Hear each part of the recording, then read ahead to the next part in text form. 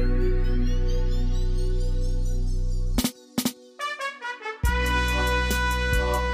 all right, we'll get started here. Welcome to episode 6. We've got special guest Grayson Buning here. Welcome to the podcast. What's up, everyone? Pleasure to be on. It's about fucking time. It's all right. I Took swore so long. already. It's all right. You know, we'll handle it in post. But yeah, well, we finally got you on here, and it's a good time to get you on here because of your Arsenal fandom. They're having, I guess it's probably the best season, at least in recent memory for me. When was the last time Arsenal was this good? I think the last time we were good was like 2005, 2006-ish. I could be wrong. Akram will probably flame me for not knowing the last time they were good exactly. But I think it's definitely early 2000s. So we're approaching 20 years of us actually competing for the title. So this is unbelievable. And to be like conscious while it's happening, because I think if I was watching back then, I would have been like 4 or 5 years old and I wouldn't really know what's going on. But to be like conscious for it is amazing. It's so cool to see that they're actually good for once. Yeah, it seems like they're on the Pistons timeline. Like 20 years since they've been like, relevant, and now both teams are kind of ascending. When did right the Pistons last one?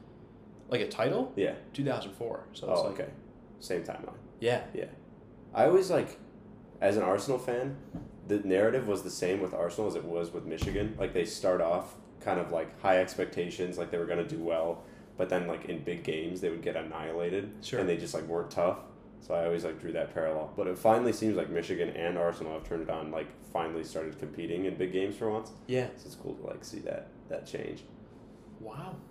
That's unreal. Okay, there's all kind of ties to the Michigan and, U of M and Pistons, Detroit sports narratives here. Mm-hmm. By the way, for those who don't know, Arsenal is an English soccer team that plays in the Premier League, right? Is that pretty much what sums it up? English Premier League. Yeah. And then they also play in the Europa League right now, too. Unfortunately, we are in the Europa League, which is the second tier of the European competitions. You have to finish, for those who don't know, you have to finish in the top 4 spots in the Premier League to play in the Champions League, which is the best European competition. The Europa League is one step down.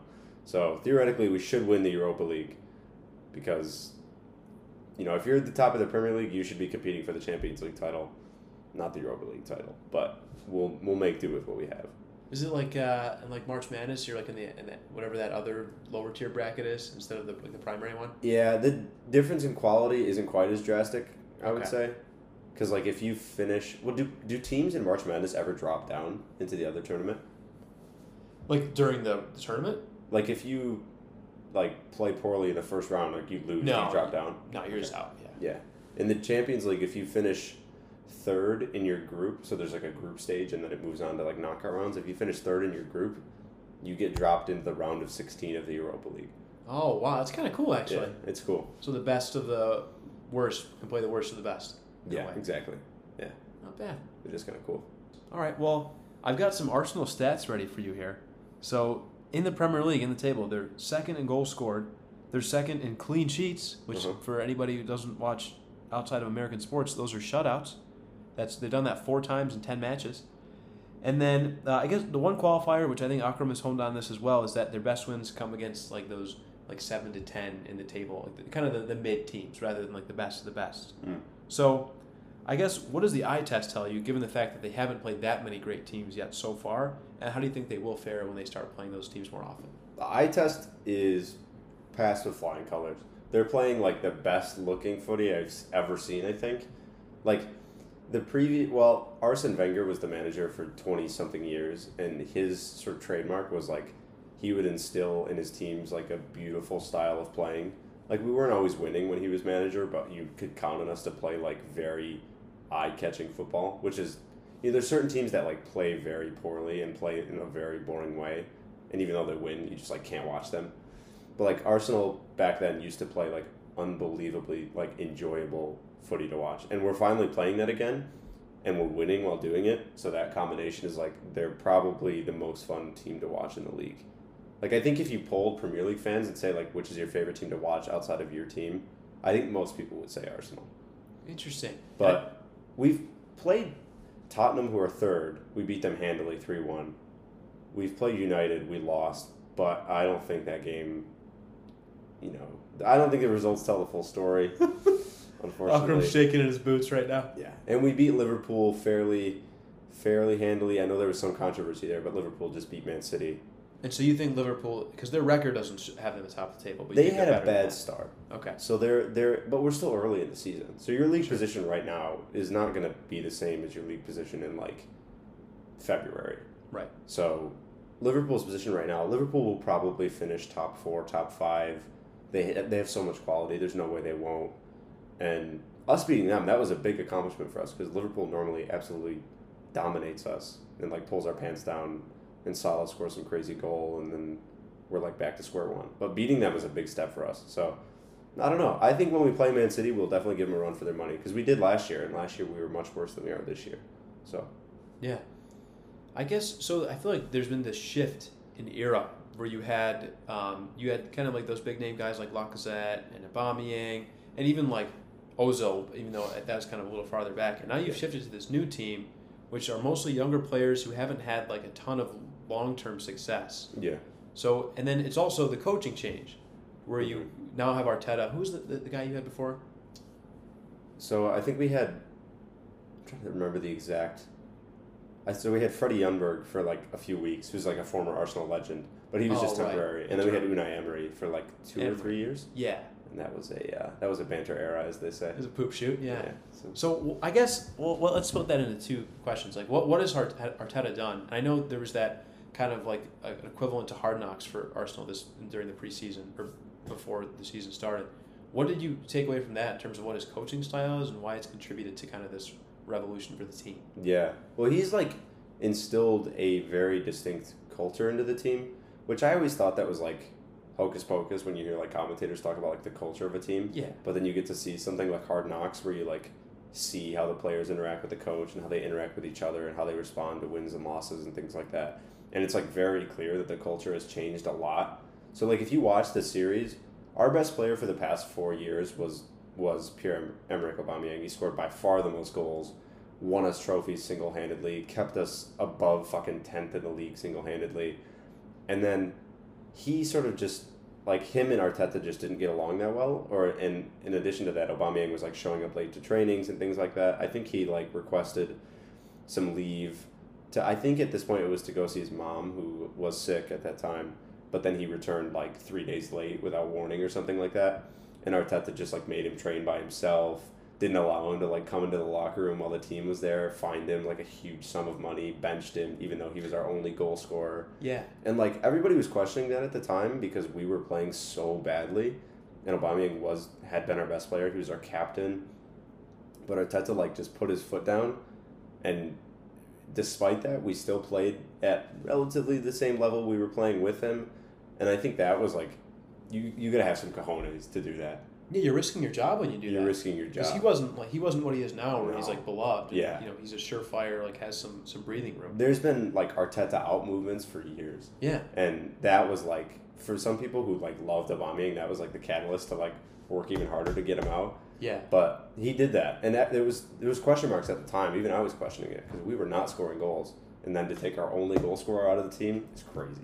But it worked. Like, everybody works hard. We don't have anybody in the team now who's like a selfish individual or like won't give 100% every game. So he's definitely instilled that culture where it's like, I won't take any nonsense here. Like, this is the hierarchy, and if you're not going to work like as hard as you possibly can for the team, then you're not going to play. Yeah, I think like, because I know you made the reference to Hard Knocks, and that so like Dan Gamble has kind of this like player relationship culture that he's instilled, and it hasn't led to wins because he doesn't have the requisite talent to do that. And then what you're talking about, Arteta has kind of this like definitive kind of rules that are in place that it's like everything's about the team rather than yourself. Mm-hmm. But that is translating to wins because it seems like there is some talent on this roster. The biggest player that I was able to kind of take away from this is it Gabriel Jesus? Is that the right pronunciation? Mm-hmm. Yeah. So I found some stats for this guy. He's 7th in the Premier League with 5 goals. Mm-hmm. He's tied for 4th in the Premier League with 3 assists. Mm-hmm. And he's 2 slots behind his teammate Saka. Buyako, is that how you pronounce his first name? Kai. Oh, God. Oh, Wait, man. what did you say? I must have spelled his name wrong. I have B-U-Y-A-K-O. Buyako. Okay. You switched the K and the Y. I maybe I have dyslexia, man. I also just can't speak either. Buyako. Well, anyway, The other thing with Jesus is that, like, I went back to it because he played for United before, or City before, and like his numbers are not what they are now. So he's this kind of like an outbreak year for him. So I guess my question is like, why is that happening for Arsenal? Yeah, well, at Man City, like he's a striker by trade, and Man City has an abundance of talent, and for some reason Pep Guardiola, who's Man City's manager, did not like to play with a striker. That was obviously pre-Erling Haaland, who's the best striker in the world, and they have him now. But for some reason, they didn't play with a striker, and they didn't need to. Nobody's ever seen that before, but they literally just played with, like, 6 midfielders, and they, like, scored goals for fun. I don't know how it worked. Yeah. But they had, like, Jesus playing on the wing. He didn't play that much, or, like, as much as he plays for us. He starts every game for us and plays the full 90. But he was, like, playing left wing and stuff like that, so he wasn't in his best position. And he just wasn't in, like, goal-scoring positions as much. But I think, he could score way more goals than he's scoring right now. Like, really? He's missing a lot of chances, but he's worked so hard. Like, we haven't had a striker that works that hard since, I don't even know. I don't know if we've ever had somebody that's hard of a worker. He's, like, in soccer, there's a lot of players whose, like, influence goes unnoticed. So, like, Roberto Firmino for Liverpool is a player like that. He's their striker, or like one of their strikers who doesn't score that many goals, but like without him and their team, there's like a noticeable difference. It's just kind of like an intangibles thing. And Jesus is like that. So even like he's contributed goals, but like I think his hard work has honestly been like more of an influence on the team than his goal contributions. Yeah. Sets an example, especially I feel like when you work that hard, it sets an example with the fact that you're also statistically like one of the best players on the team. Yeah, and coming from a team where he like won multiple titles in just a short few years, he's still really young. So having that much success that early, for some players, it goes straight to their head. Yeah. But then he comes to Arsenal and is just like working his ass off, and like his interviews with the press too, he's just like, I'm here for the team. Like they try to bring up his individual accomplishments, and he just like ignores it. Wow. Yeah. So he's just like he's come, and now he's just like grinding. Yeah. Yeah, and it's really nice to see. It's really impressive for a player that's still that young, still has that drive. Well, okay, I guess I'm going to shift a little bit here, and I want to ask you about. So we've talked a lot about the Prem League, English soccer, but so you also used to play soccer, which I think is why you have so much of this love for the game, dude. I googled Grayson Buning soccer. Oh, did you find my recruiting profile? I did. I found your recruiting profile. This guy, man. Let me tell you. Oh no. He had a whole huddle video with the little yellow circle highlighting. I watched the whole. It was like 2.5 minutes of pure filth. It's pretty short. That's because they didn't get all of the footage. Okay, seriously. By the way, for anyone who wants to listen, this is on ncsasports.org, and most of it I think were just really crisp passes. There was a filthy tackle on there. Oh, I know which one. Yeah, it was a disgusting tackle. Grand Haven away. Yeah, I'm pretty sure that's what it was. Yeah. And it was back when you had super long hair, it looked like. Yep. Yeah. Dude, I mean, as someone who doesn't really have a good understanding of soccer, it seemed... Did you play center back? Is that right? In high school, I played center mid. Center mid. Okay. Mm-hmm. Yeah. So that's... I feel like... So for people who are watching this video, like, where are all the goals, man? Uh-huh. Like, not everybody on the team... Like, Grayson's job wasn't... Your job was kind of to, like, make crisp passes to get it to that side of the field, right? Right. You disrupt play and then just make clean passes to, like, start the attack. Yeah. Which I feel like that's so challenging when you're watching soccer if you're used to like American sports that are so numbers driven and appreciating like a good play that you can't like attach something to other than just the eye test. That's what I was when you were talking about like Dan Campbell instituting a culture but they're not winning because American football is so much just athleticism dependent. Sure. Like you could set your team up tactically just absolutely beautifully, like read every play, read the defense every single time, but if your receiver is more athletic than your corner, I'm sorry, you're done for. Yeah. You can institute all the culture you want, but it doesn't matter if that one-on-one's not going to work. Whereas in soccer, it's not nearly as much about the individual like athleticism of players. Yeah. People always say like, what if America's best athletes played soccer? Like, would we win the World Cup like very easily every year? And I just don't think so. Like, while I would say the U.S. probably has some of the best trained athletes in the world, like, soccer isn't about that. I mean, it is in some senses, but like, if you look up, there's this guy who plays for Wolves. His name's Adama Traore. He's probably the fastest player in the Prem, probably also the strongest player in the Prem. Sucks ass. Really? Yeah. Barely even starts for Wolves, who are like near the sort of relegation zone. Fucking reeks. Yeah. Yeah, he's terrible. And it's just because he has no technical ability whatsoever. So you can be as athletic as you want. If your first touch sucks and the ball like bounces 10 yards away from you, somebody else is going to take that. They could be slow, fat, et cetera, make a good pass, and then the other team's in a good position. That doesn't happen in American football. Yeah. So I guess the closest comp would be baseball, where in the sense that you're like pure athleticism, while helpful in a lot of capacity, it's not necessarily like the baseline. Like that's kind of the common denominator. Prince Fielder. Yeah, prime example. The guy ate nachos during a game. Case in point. Oh, that's where I think the Tigers stopped paying him like 2 years ago. Did we have another fat guy? I mean, Cabrera could lose a couple. Cabrera's pretty chunky. I swear there's another guy though. Maybe I'm confused. I don't know. Prince Fielder was the quintessential chunky guy though. Yeah, I mean he owned that title. Yeah. Chunkers. But something else I wanted to ask you about is just because you played soccer listen, I know you're not going to admit it, but like at a pretty like high level, you know. How does that change how you watch soccer versus how like I watch, you know, football? Because the thing that I notice is like when I watch football, basketball, everything, I think most fans you watch the ball. Whereas I feel like when you hear analysts on TV or like even players that are commentating the game, they'll tell you what a safety's doing with their footwork or what the offensive line, like they see penalties taking place. Mm-hmm. So my question, I guess, is how do you watch soccer? I mean, for the most part, I watch the ball. Like, I have a hard time just, like, ignoring the sort of the ball for the sake of, like, tactically analyzing a game. But I feel like I have a better appreciation for the value of certain players. Like, if you go on Twitter and you just sort of, like, read a thread about, like, you know, for example, for the past couple of years, we've had a player called, like, Granit Xhaka. And, like, he's, like, renowned for his stupidity and his hot-headedness because he just, like, very often, you know, would get sent off in big moments or just make a stupid challenge in, like, crunch time and, you know, give away a penalty. But, like, most people don't appreciate him, and I think if you asked a lot of players or, like, a lot of fans, they would say, like, oh, yeah, we should replace Granit Xhaka. But, like, Granit Xhaka is probably our most important player. And he's slow as hell, pretty old, but he's experienced and he's always in the right position to be able to break up play and sort of is always positioned well enough to, like, not get in any other player's way, but also just such that, like, he's breaking up passing lanes. I think when I watch, I look a lot at, like, players' positioning, which is, like, on a soccer field where it's essentially just all grass and there's, like, very few lines. It's hard to, like, think about why positioning matters.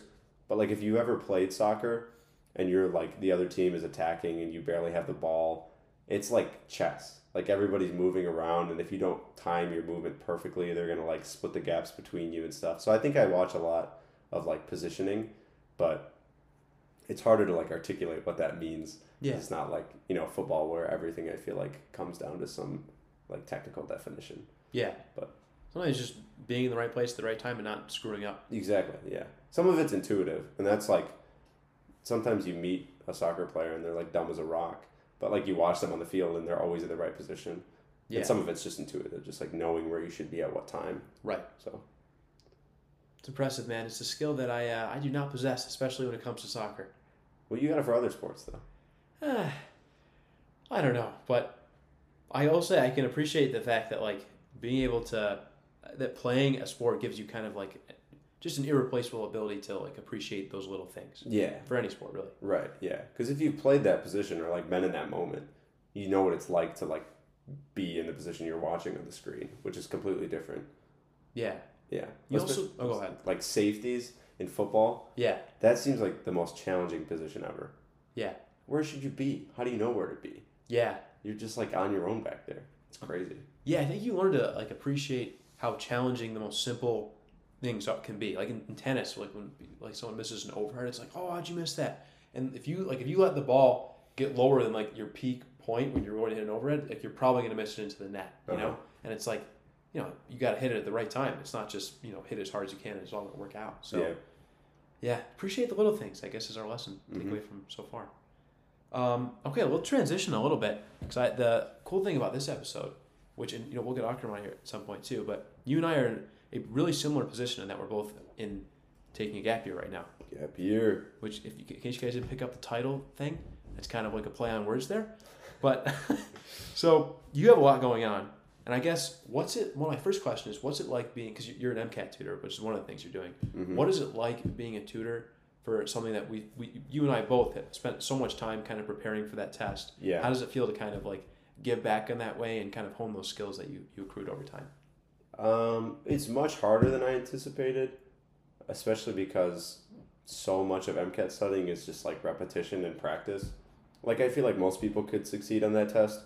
I mean, for people who don't know, MCAT is like 7+ hours, 4 sections, probably one of the more grueling, probably the most grueling like admissions tests. But it's so much just about practice, and if you don't have it, it's hard to instill it. Yeah. Like I thought it was all just going to be content knowledge, and once you teach somebody something, they're good to go. But you're like, it's more so about teaching them habits, and you don't get enough time with them to like train them on new habits and things like that. Yeah. So a lot of it just feels to me, and maybe it's just because I'm lazy and not doing a very good job. Part of it feels like, like you meet the person on the first or second day and you can tell whether or not you're going to be successful with them. Yeah. Which is a little frustrating, but at the same time, I'm still getting paid. But you can try. I mean, it's just difficult because, I feel like that's happened with every student I've had so far. It's like you do 1 or 2 sessions with them and it's like I could probably predict what you're going to score right now. Sure. And regardless of what I do. And maybe they can, change.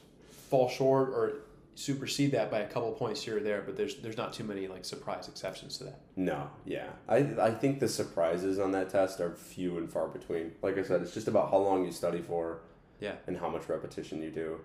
And I think there's diminishing returns after a certain amount of time of studying, but for the most part, it's just, how much you practiced, how much you studied, how long you studied for.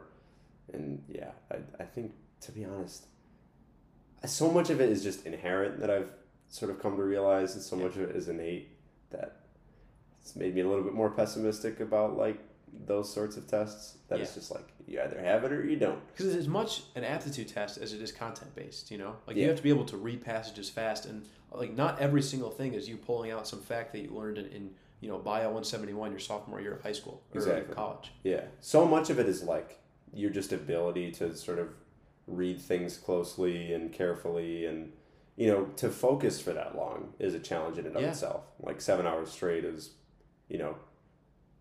most people kind of are pretty fatigued by the third or fourth hour. So it's like, can you remain focused and motivated past that time? And that's a hard skill to learn. Like, how do you train yourself to do that?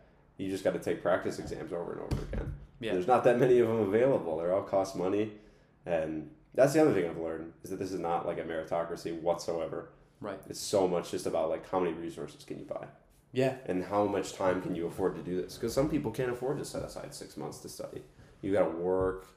Everything you use to study for the MCAT, you pay for. The books, the tests, tutors, me, everything. It all costs money, and it's all way overpriced. And if you don't have the funds, you're kind of screwed. So if you're in that position where you don't have the money, it's definitely you either have it or you don't. Right. You don't have the money to gain it. So.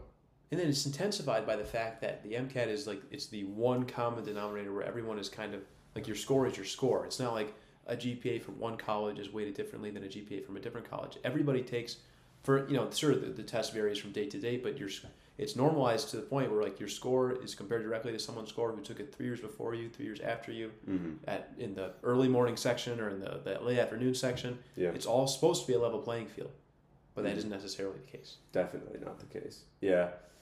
It's been a little eye-opening to me. I think,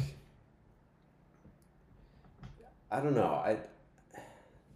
It feels like to me that like your sort of ability to score highly on the MCAT is less important than medical schools seem to place into, like they place more importance on that score than I think they should. Just because like, I think your ability to score highly on a single test is probably not going to be predictive of your ability to stay like motivated and accountable to like be on time for like rotations and things like that. And like med school is kind of a marathon, and I guess MCAT studying is a marathon too, but on a much shorter scale. So I don't know. I have doubts about whether or not it's like a very good aptitude test, but I don't know. Who am I to judge? Yeah. I mean, I guess until they find some other method to kind of give, again, that level playing field or get closer to a true level playing field, we're just going to have to stick with what we have right now. And I'm sure the numbers show it's predictive, and I think they do show that it's predictive of success. So, it's just sort of like the eye test for me. It's like, how does that work? But I guess it does. So Yeah. Well, I'm sure that the students still appreciate your help, man. I mean, regardless of how much you can hold their hand during it, I'm sure you bring a lot to the table, at least from an expertise perspective. Oh, well, I don't know. I'm thinking about quitting soon, so. I think I'd rather do, like, admissions counseling than MCAT tutoring. Yeah. I can see how they'd be more intrinsically rewarding. I could have a lot more of an effect there. Sure. I would say. Because MCAT tutoring, I make somebody a schedule. I meet with them to go over questions they have, they've struggled with. We talk about strategy and things like that, but it's hard to sort of hold their hand through that process. Whereas like admissions counseling, it's just like, send me your essay and, I can offer a lot of advice here that's pretty tangible and can like make an immediate difference in the quality of your application. Yeah, you could change someone's personal statement in one night more than you can change their MCAT score in 2 months. Right. That's a good point. Yeah. That's what I've become frustrated about is like, it seems like no matter what I do, I'm not going to be able to change somebody's score by more than like 3 or 4 points, which isn't that significant. I guess it is in some ways, but not really. But yeah, admissions, like, yeah, if you make somebody's personal statement like bad to good, I mean, that's going to significantly alter your ability to get into certain schools. So yeah, I'm thinking about maybe transitioning to that, but we'll see if there's a need for that. There's always a need for everything, I feel like. If you're thinking about it and you think there might be a need, I'm sure someone out there is probably asking for it. Yeah. You just got to find them. Yeah, we'll see. I think the company I tutor for has like admissions counseling stuff. So that could be a seamless transition. Yeah, we'll see if they'll accept me. Maybe I'll put in my transfer request to see if they'll take me. Well, good luck, man. Appreciate it. I guess because you're not just an MCAT tutor. You're clinical research coordinator. You play wheelchair basketball at 6 a.m. You're taking sign language classes right now. So you're doing all these cool things during your gap year. What would you say is like the coolest thing that you've experienced thus far? During the gap year? Yeah, just in general. And we'll leave, unless this isn't true, but outside of MCAT tutoring. Okay. Because we've already. Yeah, I don't think that would get in the coolest category anyway. I had a feeling probably not. I would say probably I would say 2 things. I think, first of all, the sign language course has been really cool. The instructor for that course she's so like such an interesting person. She's deaf and she signs primarily, but she cusses a ton. Verbally or in sign language? Oh, wow. Okay. Yeah, every time she speaks. And so certain times in the class, she'll like start out by talking, give us a little introduction verbally. And then at some point, like probably, so it's an hour-and-a-half class, and she, like about 5 to 10 minutes in, she'll be like, okay, I can't hear you anymore. She'll turn her hearing aid off and put it aside. So after that, she's completely deaf, and you cannot speak with her. So then it's all signing. So it's pretty interesting. But yeah, when she does have her hearing aid in, she just cusses a ton for whatever reason. Yeah. She always like tries to reassure us, like okay, it's fine if you turn your homework in late because I'm a nice bitch. She's like, I'm a nice bitch. That's her catchphrase. I'm a nice bitch. Interesting. And she's like, she loves Michigan football, so she always talks about like who we're playing that weekend. She's like, we're gonna fucking beat their asses. It's so funny in front of a class full of like polished med students, and they're all like, their faces are so the funny. Jaws drop. Yeah. So it's been really cool, but I feel like I picked it up pretty quickly. It's been fun. Like learning a new language is so fun. I forgot how enjoyable it was. Yeah. So I want to stick with it.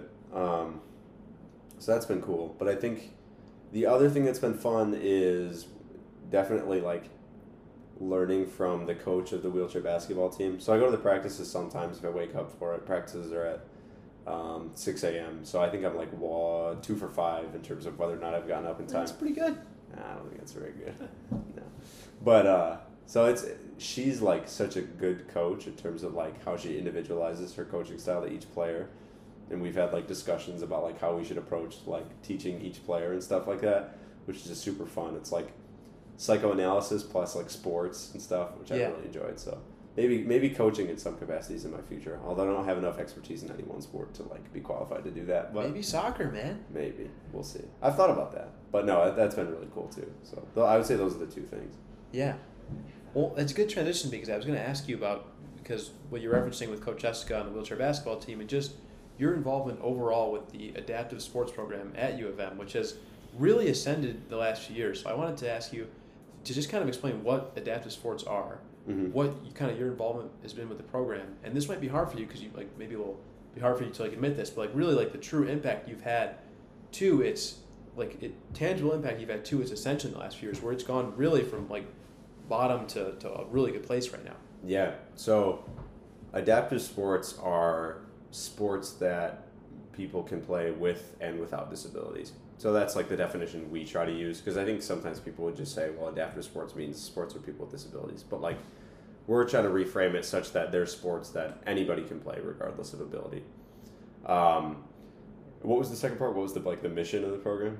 Well, just like what is the program all about, and what is your involvement been? Yeah. So the program is essentially about trying to create like equitable access to sport and fitness.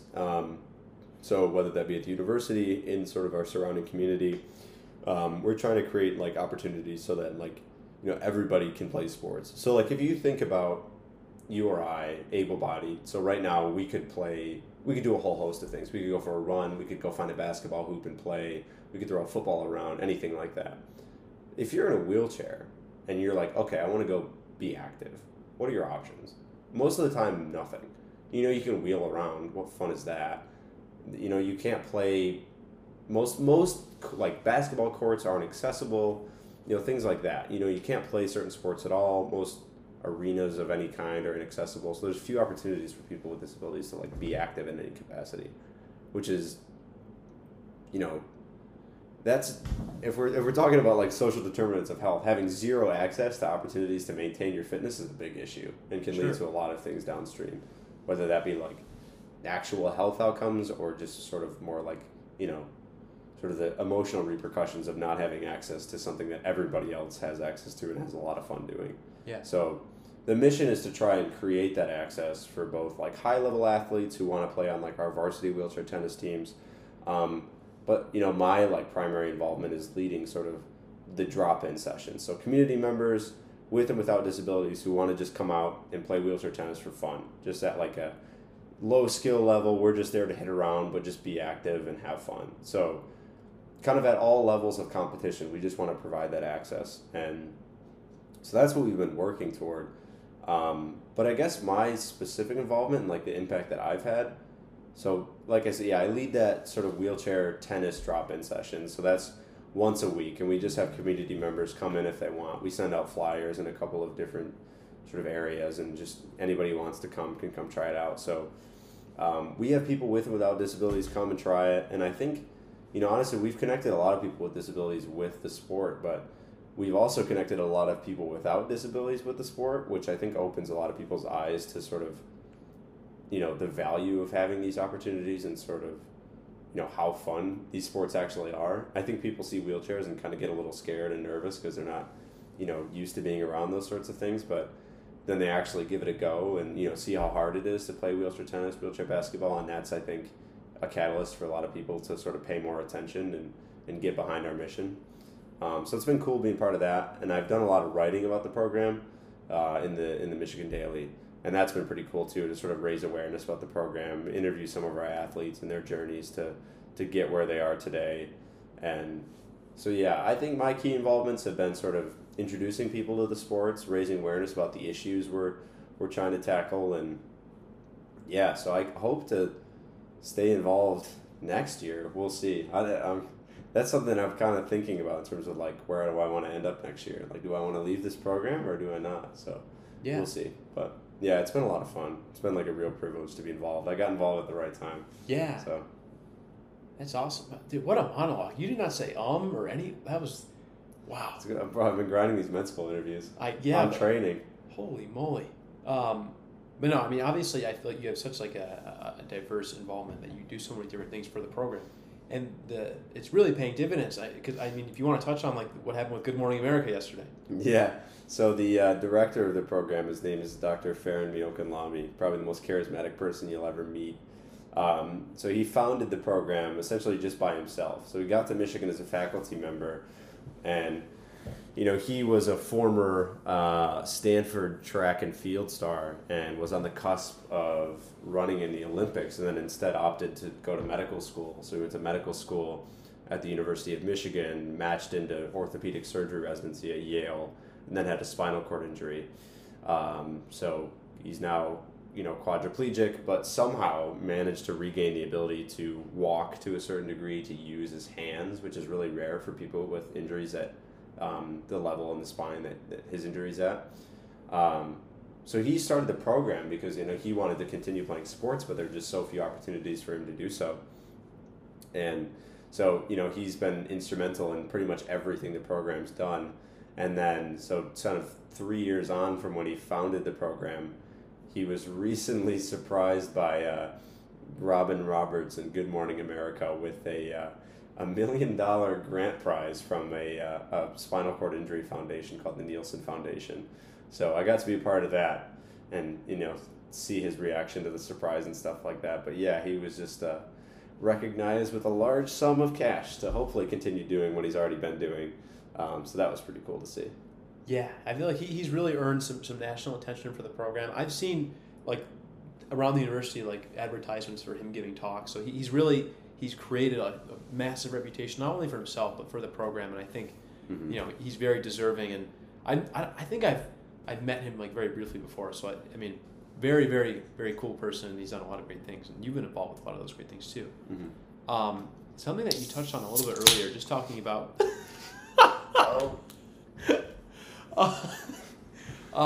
that you touched on earlier with adaptive sports, and that something that I've taken away just because you've kind of introduced me to them a little bit. I played some wheelchair basketball, wheelchair tennis. Is that I feel like so often they're viewed as, from the outside, just as inferior versions of the able-bodied counterparts. Yeah.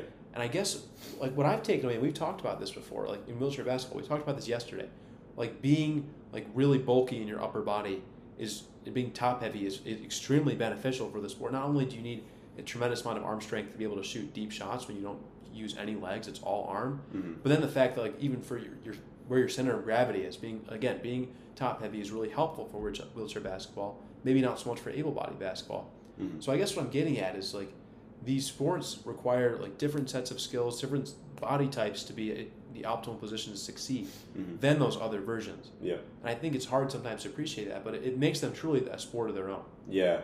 Dr. O, he says this a lot, and I've sort of integrated it into my own way of explaining what adaptive sports are. But so when you think of hockey, you think immediately of the equipment that you need to play. So you think, okay, if I'm playing hockey, I need to wear skates.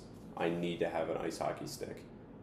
So people think of wheelchair basketball as just it's basketball with a wheelchair. But we're trying to sort of, change the understanding or the way people perceive wheelchair basketball such that, okay, instead of seeing it as a lesser version of basketball, it's its own individual sport, and to play wheelchair basketball, it requires a wheelchair, just as, hockey requires ice skates. So it's a pretty simple, just switch around, but when you think about it that way, it's oh, okay, that makes sense. So in one of the tournaments we had recently, wheelchair basketball tournament, one of the best players at the tournament was an able-bodied player. So he's just a player playing wheelchair basketball, and he's in a wheelchair because that's the equipment that wheelchair basketball requires. Not because he has to be in the wheelchair or anything because he just enjoys playing wheelchair basketball. Yeah. And it just happens to be primarily people with disabilities that play the sport. So it's just that kind of switch around in terms of the way in which we view what adaptive sports are and what they stand for. We want them to be seen as any other sport. It just requires a different piece of equipment. And when you tell people that, it seems to have an impact, and it's had an impact on me. So that's the way I've kind of been explaining it to people. Yeah, I think that's so valuable. Even kind of dismissing this, I guess, just wrong notion that it's just basketball with a wheelchair, in the sense that, sure, the chair prevents you from, dunking, for example. Right. But it also, there's so much more you can do with the chair, at least from what I've noticed, and this could be wrong, but, picks and screens in wheelchair basketball are, so they're so important. Yeah. And, if you blow by somebody, it gets so hard to have that recovery speed. It's recovering. over. Yeah. So off-ball movement and setting screens, they're just hyper important in the sport, more so than they are in regular basketball. Oh, yeah, definitely. If you get out of position in wheelchair basketball and, the opponent's able to get between you and the basket, you're not recovering. You're not making up that position again. Yeah. It's so tactical. It's like, I always say it's just like chess, because your positioning is everything. Like, in basketball, standing basketball, when you get back on defense, everybody kind of trots back, takes up their position leisurely. Wheelchair basketball, when you make a bucket or the other team gets a rebound, you got to get your ass back to the other side of the court to get in your defensive formation. Sure. Because you got to assume that position and get between the other team and the basket. Because if you let them get down to the hoop first, they're going to stop their wheelchair between you and the basket, get the ball, turn, the hoop's right there, and you're not getting in between them and the hoop. So it's really interesting, and it has its own dynamics that are unique to wheelchair basketball, which is really cool. And I've enjoyed being able to learn sort of the strategies behind an entirely new sport. Yeah, it's cool. This kind of mirrors what we were talking about earlier when you brought up soccer, in the sense that it's not necessarily the most athletic person that's going to be the best at the sport, and exactly. that kind of differs from American sports.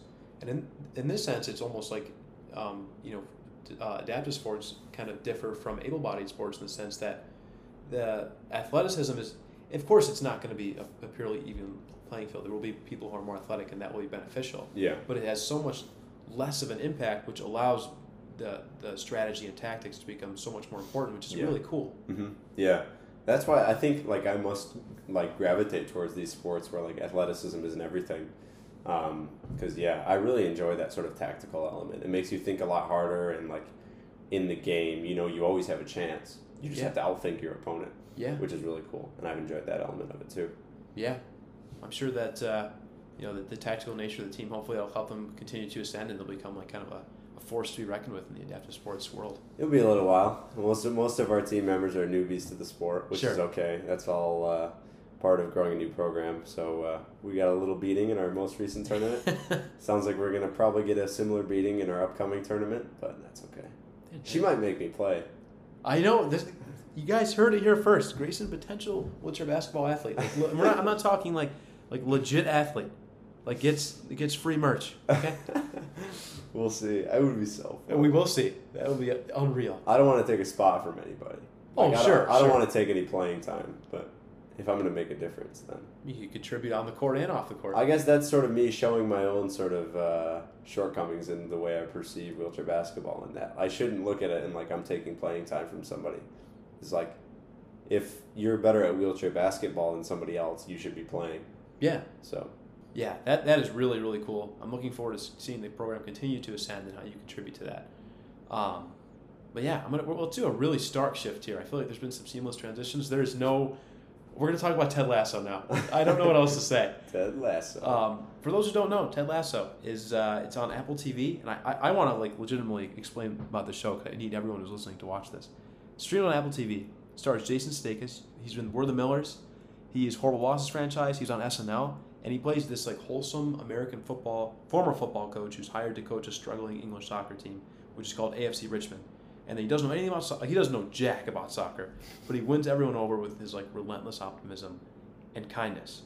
And the reason I wanted to get your take on this, so my cousin introduced me to the show and I loved it, and then you started watching the show and you've gotten through the first 2 seasons that are available, and it seems like you love it too. Mm-hmm. And the show is really cool because it's not that much about the actual play of soccer as much as it is kind of soccer culture taking place in England, because the show it takes place and is filmed in England. Yeah. So you're really familiar with English soccer, but also just general English culture as well, especially within the soccer realm. So can you talk about some of the ways that Ted Lasso gets that right, and maybe some ways they get it wrong? Yeah. Oh, I'm trying to think specifically about certain elements I want to touch on. Okay, so one thing they do get right, and they must have just sort of looked at existing English soccer players and were like, okay, this character is going to be modeled after this player. So Roy Kent is this gruff, aging English midfielder, holding midfielder, which is center defensive midfielder. And he's just kind of a dick. All he cares about is football. And he doesn't play pretty football. He works hard, makes, rough tackles. Good fit for Arsenal, maybe. Yeah, right. And I think he's number 6 as well. Okay. Or number 4. So some of the quintessential CDM numbers as well. So they got the player numbers right.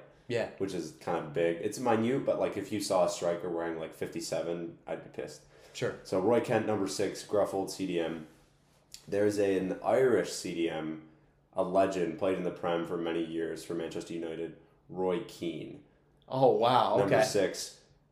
If you watch interviews of him, he is Roy Kent. They modeled Roy Kent off of Roy Keane. Wow. So I think that's hilarious. So cool. Yeah. And very funny because whoever plays Roy Kent does a very good job. You know, he was a writer on the show originally. I think he told me that. And that's he was hilarious. like, I think I'm Roy Kent. And then he sent in an audition tape and they went from there. Yeah, that's so funny. Yeah. Because he does it perfectly. Yeah. So Roy Kent is Roy Keane, and they've just modeled him off of Roy Keane's tendencies. We'll have to watch some interviews after this because it's funny. It's same hairstyle, same look, same gruff attitude, few words, do trick sort of thing. And yeah, so they got that right, which I think is hilarious. The whole Jamie Tart thing. Yeah, that's so funny. I think Jamie Tart's supposed to be Jack Grealish. Okay. So he also played for Man City because I know Jamie Tart's like on loan at AFC Richmond from Man City. Right. Same hairstyle. So in like the later seasons, they make him slick it back. Yeah. So he starts out with that like shitty spiky hairdo. Oh, it's egregious. Yeah, and then they headband slick back hair. You look at Jack Grealish, that's Jack Grealish. I think they tried to model him after him. Wow. Kind of like a dumbass English guy, very like, all right, come on, babe. Yeah, like he's Jack Grealish. And if you listen to Jack Grealish talk, that's how he talks. So I think he's Jack Grealish. So they like modeled it off of like certain players, or I think at least took heavy inspiration from certain players, which makes it funny. Because Sure. if they got a lot of like those tendencies wrong, and like, you know, even something as small as getting the numbers wrong would have pissed me off, I think. Yeah. But they got most of the things right, and I think they worked really hard at that. So they've like been able to appease like the English soccer fans, which I think was probably the group you're most at risk of like pissing off there. Yeah. So those are the two things that I kind of picked out while watching. I was like, yeah, they got that right, I think. That is so... As someone who doesn't have a great understanding of English soccer, it makes me appreciate the show so much more. Because I love the show because I just revere the character of Ted. Yeah. Which I feel like... And that's fine. That's enough. Because you are Ted, man. They modeled Ted after you. I mean, he has way cooler catchphrases than I do. But... and I definitely couldn't bake those biscuits. Walking in on your stepmother in a swimsuit, dodecahedron. It's so funny. Oh, I mean, the guy just has such a way with words, you know? He does, and, yeah. And I love Jason Sudeikis in the first place, but what you're bringing up is it's again, it's one of those little things that they do in TV where they get it right, and it means so much to fans who are knowledgeable in that realm like you are. Mm-hmm. But I guess on my other side of this question is, and a lot of this is going to be for the sake of entertainment, that maybe they'll veer from reality. But what is something that Ted Lasso does, whether it's, I'm sure the way that management takes place for a soccer team is not accurate, but whether it be play on the field or how it kind of portrays, like, you know, people watching a game in the bar with those three guys that they always follow. Yeah. Is there anything they get wrong?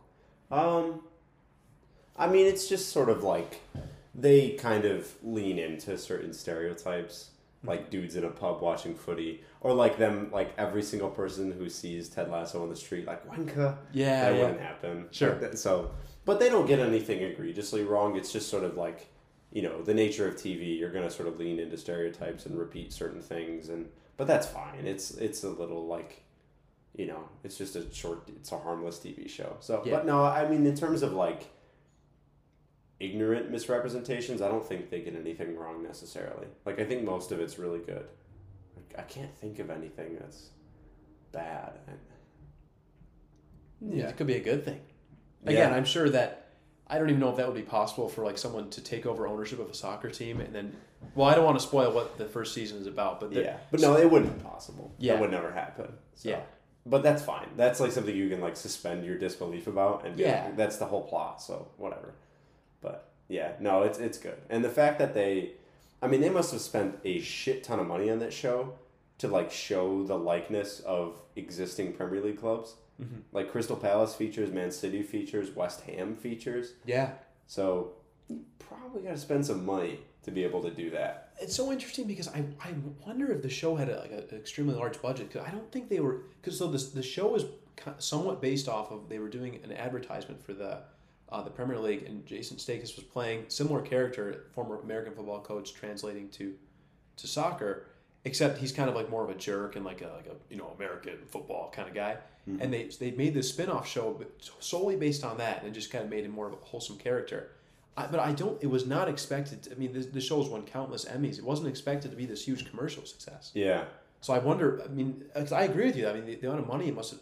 Like Manchester City, Crystal Palace are like legit top of the line Premier League teams. That definitely wasn't for free. Yeah. What was the ad for? It was honestly, I think, just to get people to watch maybe like Champions League or something like that. Interesting. I don't really know. There was a character on YouTube a while ago, and it was so the U.S. had a coach for a long time, U.S. men's soccer team, Bob Bradley, and there was kind of like a Ted Lasso similar character on YouTube, and they called him Brad Bobley. So it's like, hey, I'm Brad Bobley. So you'd like run him through drills and stuff like that, and it was like English soccer players and a clueless Brad Bobley American coach. Yeah. So that was on YouTube for a while. So when Ted Lasso came out, I wondered if it was like based off of that. But yeah, so it was pretty funny. But yeah, I mean, definitely a big budget because, Man City is extremely wealthy, and I mean, Crystal Palace is a bit smaller of a club, but I also appreciate that they integrated those clubs at all. Yeah. Like, it kind of puts things into context, so I've enjoyed that too. And the fact that, like, Jamie Tartt was on loan at Man City specifically and stuff, I think that's so cool. Yeah. Like, he was on loan at a club too. That's pretty, like, I don't know. They got into the fine details of, like, what it's like. Because, can you imagine if they were, like, Jamie Tartt was traded to AFC Richmond. Like, right. If they said that, like, one single sentence, that would have pissed me off. It diminishes the soccer credibility of the show. Exactly. But it wouldn't matter so much to people, like, probably the majority of their audience who just watch it because, like, they love the plot and the characters and all that stuff. Right. Yeah. I mean, I don't think it would have stopped me from watching. But it makes a difference, though. It does. It definitely makes a difference. Because that's a whole part of that show is getting the soccer part right. They've gotten the press right, too. Really? So, like, the English press is notorious for being, like, nosy little fucks and, like, getting way too deep with sort of, like, the personal details of players' lives and stuff. So, like, I think it was one of the first episodes, one of the reporters stands up and he's like, something, The Sun. And The Sun is, like, universally hated as, like, a newspaper outlet in England, I think because they misrepresented what happened in, like, a tragic incident for a Liverpool game when, like, some absurd number of fans were, like, trampled to death. Oh, I remember this, yeah. Yeah. I think that's the origin of it, but The Sun is, like, continuously shitty to this day. So, like, he stands up and everybody in like the press room is like, oh. Yeah. So they got even that right. That's such like a nuanced thing but it's like really, really cool. Yeah. And he, like, asks very personal, like, dickhead questions and stuff too. Sure. So they got that right. I think that was the thing. I just remember that when I saw that, I was like, oh, okay, they got it right. They're all in, yeah. So that was pretty cool to see. And I love Trent Krim, man. Oh, Trent's the best, yeah. Trent Krim, the independent. That guy's a baller. He has a really cool character arc. There's so many cool characters. Pretty much every character is so dynamic. Yeah. Roy, Jamie, Ted. They all change. Yeah, some for the better, some for the worse. Mm-hmm. Nate for the worse? Oh, we're going to get to Nate. We are going to get to Nate. I read something from Puck, which it's some, like, Hollywood kind of, I don't know what it is, but they tell you about news related to shows and stuff. And Sudeikis is a producer of the show now, and apparently he's, like, super meticulous about making season 3, which the pretty much the consensus is that season 3 will be the final season. Yeah. Which I'm glad. I don't want it to go on too long. Right. Kind of nasty of a show. But that's kind of what's contributing to this long wait between season 2 and season 3. So, do you have any season 3 predictions? I have some examples for you to kind of work off of. Love interest for Ted. We've seen a little inklings of that with Stinky. Oh no, that's not her name. She calls Rebecca Stinky. Yeah. What is her name? It's been a while. Yeah, I don't know. We know, but if you watch, so you know what we're talking about. Uh-huh. Is there anything still going on? Spoiler alert, with Rebecca and Sam. Will that candle be relit? I forgot about that. What's next for Roy and Keeley? They're having spoiler alert issues. Yeah. Can we ever bring ourselves to like Nate again? And God, Nate makes me sick. Before we get into that, do you have any predictions for season 3? Well, I think the other thing that they've done well is that AFC Richmond didn't come out and, like, win the Prem in their first season. Yeah, they got relegated. which I was like, thank fuck. Yeah. If they like came out and won the league with like an American manager, I mean, I probably could have suspended by disbelief, but at the same time, that would have been annoying. But the fact that they got relegated is perfect. And then, so now they're promoted. And just quickly, to go off your point, what's the league below Premier League when you get The championship. Okay, so but they started off with like 7 draws. Like it's not like they dominated that one either. Like it really made me feel like I was somewhat in reality. You know? Yeah, the championship season is longer than the Prem. There's more teams. I think there's 24. Okay. So it's longer, and some people say it's harder because of that. Oh, interesting. So okay. yeah, but yeah, predictions in terms of what AFC Richmond does. I hope they don't win the league again because that's not really feasible. That's never happened before. Sure. And I think they could still make it like a feel-good ending if they like finished top 10 or something like that. I don't know. Or maybe they show like them in like Europa going far. Exactly. That would be cool. Like AFC Richmond European Adventure. Yeah, I don't know. I can't. It's hard to say because I feel like it'll be hard to resist that like happy ending of them like winning the Prem or something crazy. Sure. So we'll see. I'm interested to see what they do with that. I hope they stick to reality and they like finish like 11th or something like that. Yeah. I hope. So, Rebecca and what's his name again? Sam. The age gap is just. I don't know why they opted for that storyline. I feel like there's no silver lining there. That's just.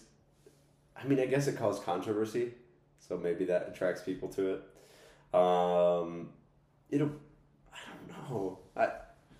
Because, like, okay, so maybe episode 1 or 2 of season 3, they end it. Then what was the point? Yeah, it makes me think that maybe something will happen again in season 3. But yeah, I do kind of like the way that they don't. It's like it's in your face, but not excessively, where they tackle some, like, not tackle, but they showcase some things that are big in society. Like the fact that Rebecca and Sam met on an online dating app where you don't get to see what the person looks like. That's big in society today. Uh-huh. With Ted, and again, spoiler alert, but you see a lot of, this has been a big thing really in sports in general lately, where that mental health, the intersection between mental health and sports, about how, athletes so often try to be these gladiators and they keep these walls up and try to make it seem like they're invincible. Mm-hmm. It turns out people are more vulnerable than we think. Yeah. I like the way the show does that in the sense that they make it very clear what the message is saying. They don't make you think about it too much because at the end of the day, it's like a fun show. Yeah. But it doesn't feel like really forced and like they're lecturing me. Right, yeah. I think it's like just subtle enough. There were a couple of points where I was like, all right, chill out a little bit. You're a little too on the nose here. Yeah. But no, I think they did a good job with it overall.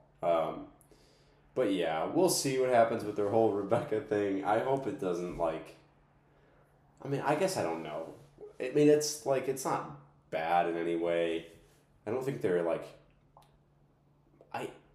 I'm curious as to whether or not they're actually in the writing room, they're like, we're trying to push a message of this sort of thing is okay, which it is okay. I mean, they're, both of legal age. I don't know. It's fine, but I don't know. So I'm curious as to whether or not they're doing that because they're trying to push a certain message or if they're just doing it because it's interesting and makes people kind of shocked. So we'll see. Roy and Keely feel like they're going to break up. Keely, Jamie back together. No. I'm sorry. Jamie's growing on me, but come on. No, they've been pushing that hard. You think there's been some... Jamie came back, apologized, said he still loves her. Oh, yeah, it's obvious. They're getting back together for sure. But that's Jamie be crossing a line for Roy. Their relationship would be in the toilet at that point. Yeah, we'll see. I mean, I feel like there's going to be some big arc with Roy being a nice guy in the end and understanding. Probably. It seems like we're destined for that. Mm-hmm. Well, his relationship with his niece is my favorite. I think. Oh, it's so funny. That's the best dynamic in the show. He just curses in front of her all the time. Yeah. It's like, Roy, you swear all the time. Fuck off. You know what that just made me realize, by the way, when there was a little well, I guess it wasn't really something, but between Roy and her teacher. Right. That was another hint. Yeah. So, who knows? Maybe they're just trying to showcase people in a relationship being honest with each other. Yeah, that was another really cool thing where Roy told Keely, I could have left with that teacher, but I stayed because I don't know why I stayed. Yeah. So, yeah, maybe they're trying to just push the point across that, relationships aren't perfect. Yeah. And those things happen. But that would be pretty nuanced, and I'm not sure how many people would really take that away. Sure. And I know, being nuanced doesn't pay the bills. So No, it does not. So, yeah, we'll see. I have a feeling they'll split. Maybe they'll get back together, but I feel like, the drama necessitates them splitting. Yeah. So, we'll see. I hope Nate fucking dies. I hope he gets kicked in the head. He's a prick, man. I've never hated a character more. I'm so glad you said that. I feel the exact same way. I've watched a lot of movies and TV shows in my day. I'm going to bring up some examples in a minute of terrible human beings, none of which I hate more than Nate. I know. And you go back to season 1, he was never nice. No. Ever. He was a big turd the whole time. He didn't appreciate anything Ted does for him, and I don't care. They're going to season 3. They're going to try to make you like him again. I kept our receipts. Okay? Yeah, they got to resolve that, right? They got to resolve his character arc. Ted will be, the forgiving Ted, which is the one thing I don't like about Ted is he's so forgiving. But I'm sorry, I hate him. I hate him so much. I have like a visceral hatred for him. I can't man. That actor's career is over. He's a villain for the rest of his career. I know. I'll never look at him the same way. I know. Well, that might be one of the most well done character arcs ever, though. He's so good at it. Yeah. He's so good at it. Yeah. He started out as, for people who don't know Nate, so when Ted Lasso gets to the club, I should say team. So our audience, when Ted Lasso gets to AFC Richmond, Nate is sort of like the kit man, which just means like he handles like all the jerseys. He's an equipment manager guy. Yeah, the towel boy manager. Thanks for the American translation. So he's the equipment manager, and Ted Lasso, being the nice guy he is, like welcomes him in and like gets to know him and like welcomes his opinion on like tactics and stuff like that. So Nate like eventually gets a big head and then sort of forgets where he came from, and I think he what happens again? He like makes some big call at the end of some game that ends up winning AFC Richmond the game, and that like inflates his head to the point of bursting, and now he's been appointed, I assume, manager of West Ham, which is the team owned by Rebecca's ex-husband. Yes. Yeah. So it's juicy.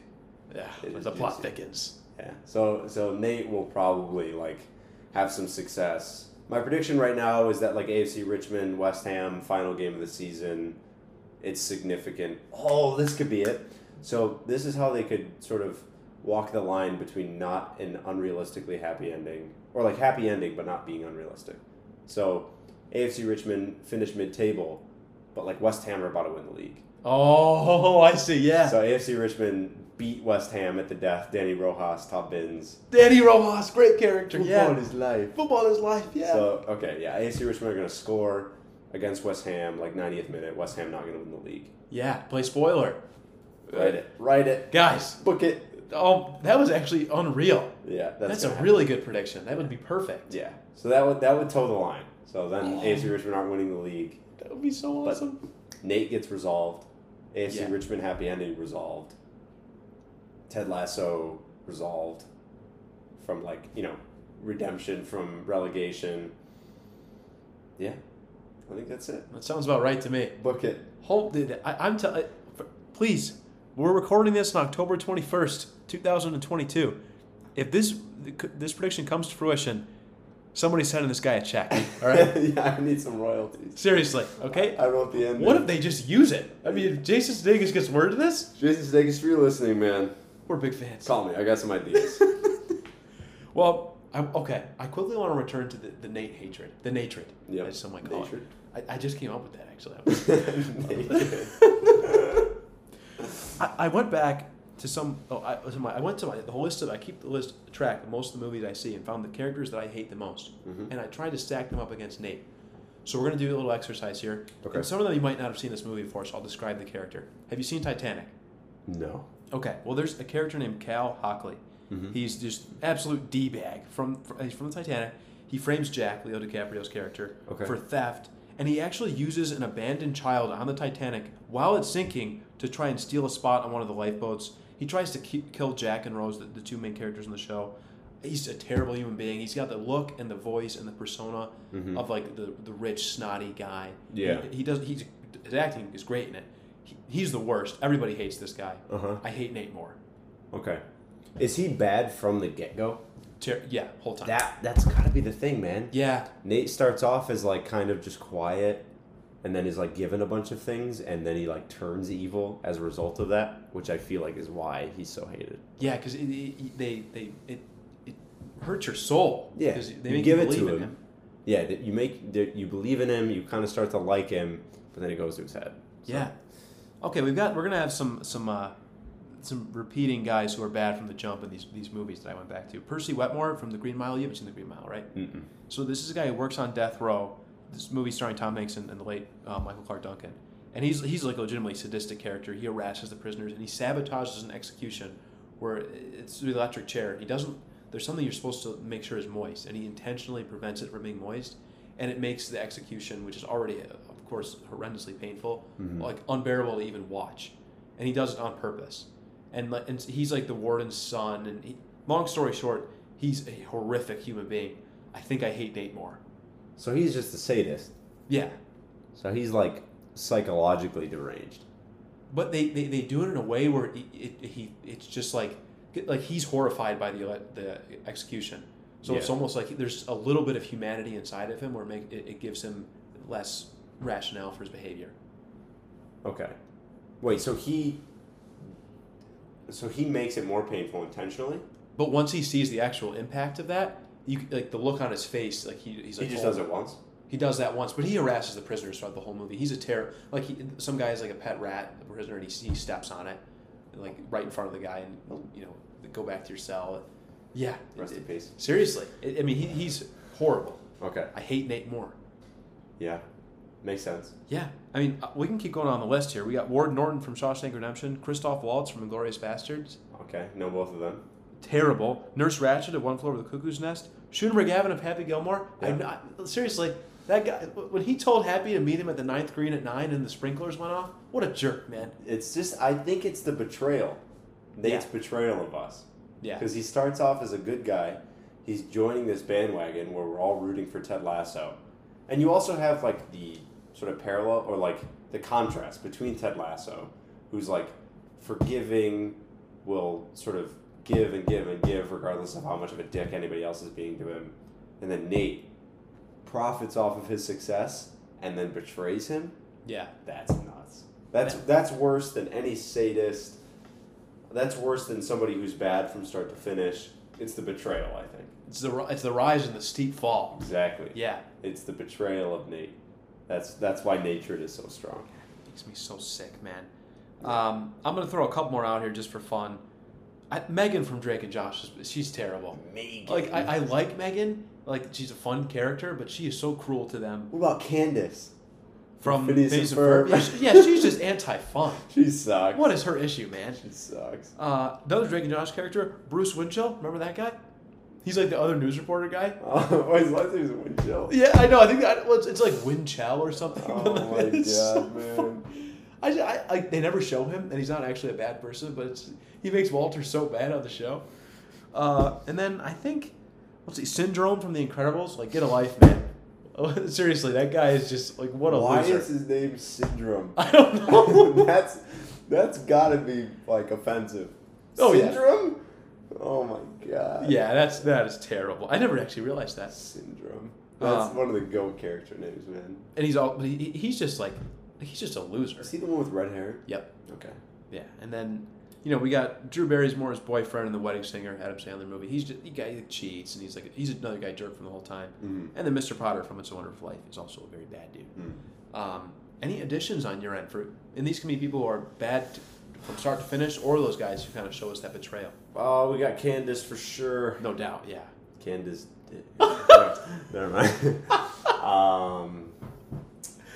Oh man. Okay. Anybody watching Game of Thrones? Oh, sorry, House of the Dragon. Queen Alicent Hightower. She's like obsessed with tradition, and is like therefore trying to sabotage Queen Rhaenyra's claim to the throne. So like not Queen Rhaenyra, Princess Rhaenyra, who like, had some fun in her adolescence. Fucked around. She was forced to marry a guy who's actually gay. Okay. Because, that's like what people did back then. Like, you marry people from other famous houses to like maintain alliances.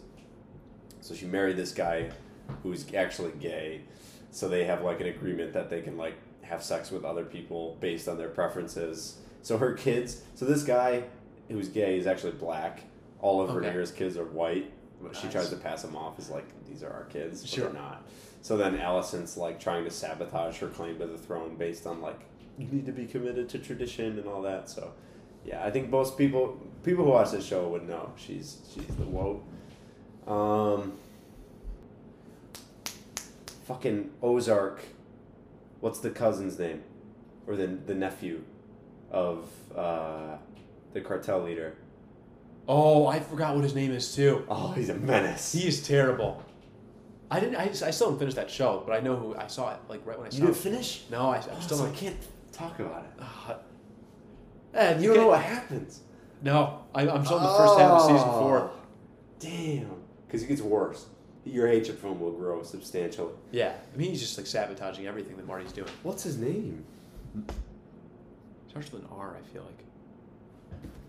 We're gonna look it up, guys. We'll edit this part out and post. Yeah, I can't remember his name.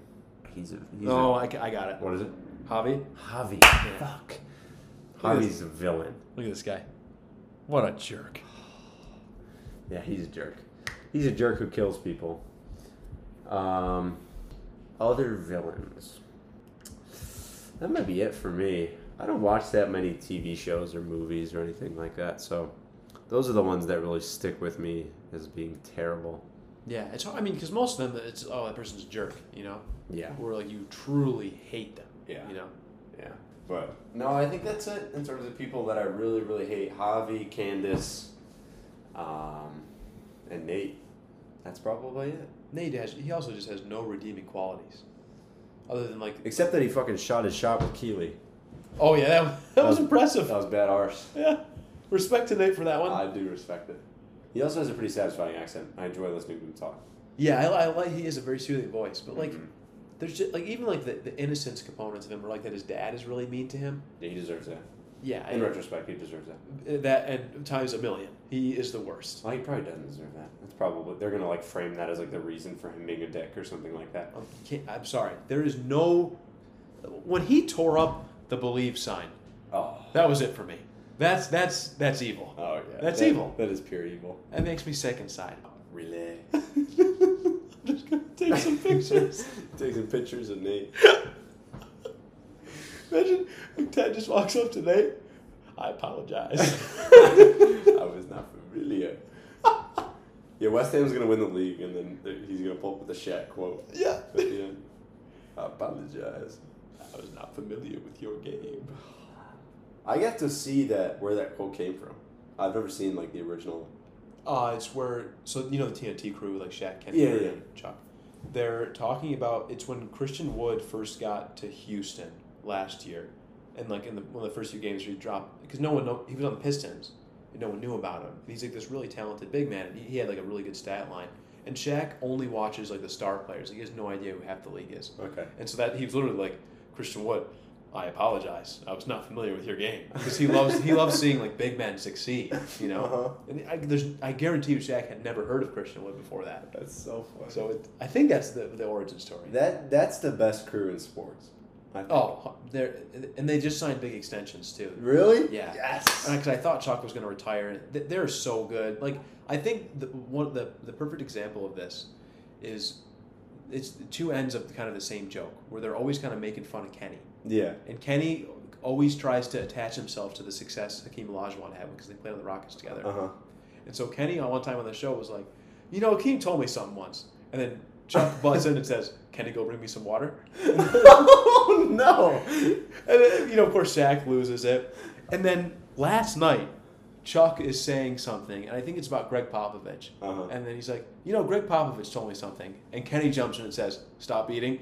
And Chuck is a little heavy set. Yeah. And it's just like that, the banter, the full circle nature of that, the long running jokes, like with Charles Barkley talking about the women in San Antonio. I mean, Shaq laughing at what Chuck says. Them arguing. Shaq telling Chuck he doesn't know anything about basketball because he hasn't won a championship. And then Chuck proceeding to say that Shaq rode the coattails of Kobe and D. Wade. I mean, it's just, and then Ernie's just trying to find a way to get a show out of all of this. Uh-huh. It's so good. That it's so funny. I wonder what Ernie's thought process is throughout it. Yeah, because I've watched like some interviews with Ernie. He is so prepared going in. Really? Yeah. I mean, he's pretty much just managing all their egos. I envision Ernie as similar to like you in like a situation where like me, Akram, and Yusuf are like fucking around. Yeah. You're like Ernie. When we're like going off in a public place or something like that. One bow tie away. Yeah, exactly. No, I love that guy though. He does a good job of keeping the show on track miraculously somehow. But he also knows when to let them run. Exactly. That's what makes the show great. Right. I love how they always do the thing where they like race each other to the touch board. That's so funny.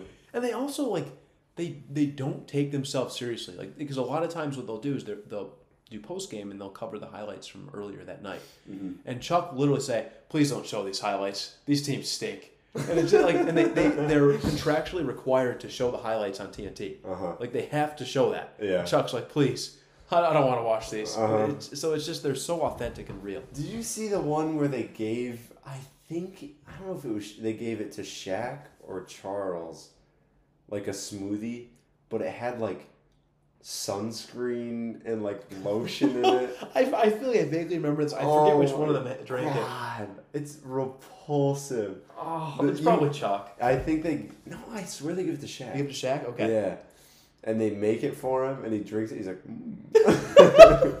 and then they tell him, and he like chases him around. It's so funny, man. You see the one where Shaq eats the really hot chip? Oh, so they somehow have like it's like the hottest chip in the world, and why is it on the show? Because that's just what they do, man. I don't know. And Shaq's like, I bet you I eat it, won't even make a face, you know?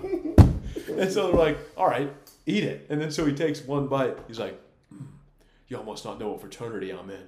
Tell him that. Omega Psi Phi till I die. What does that mean? I don't know. But then at one point he's just like, and it's like, oh, I didn't make a face. He's like, anybody got some milk? Because he's just losing his mind. That is so funny. One time they called Shaq Shrek.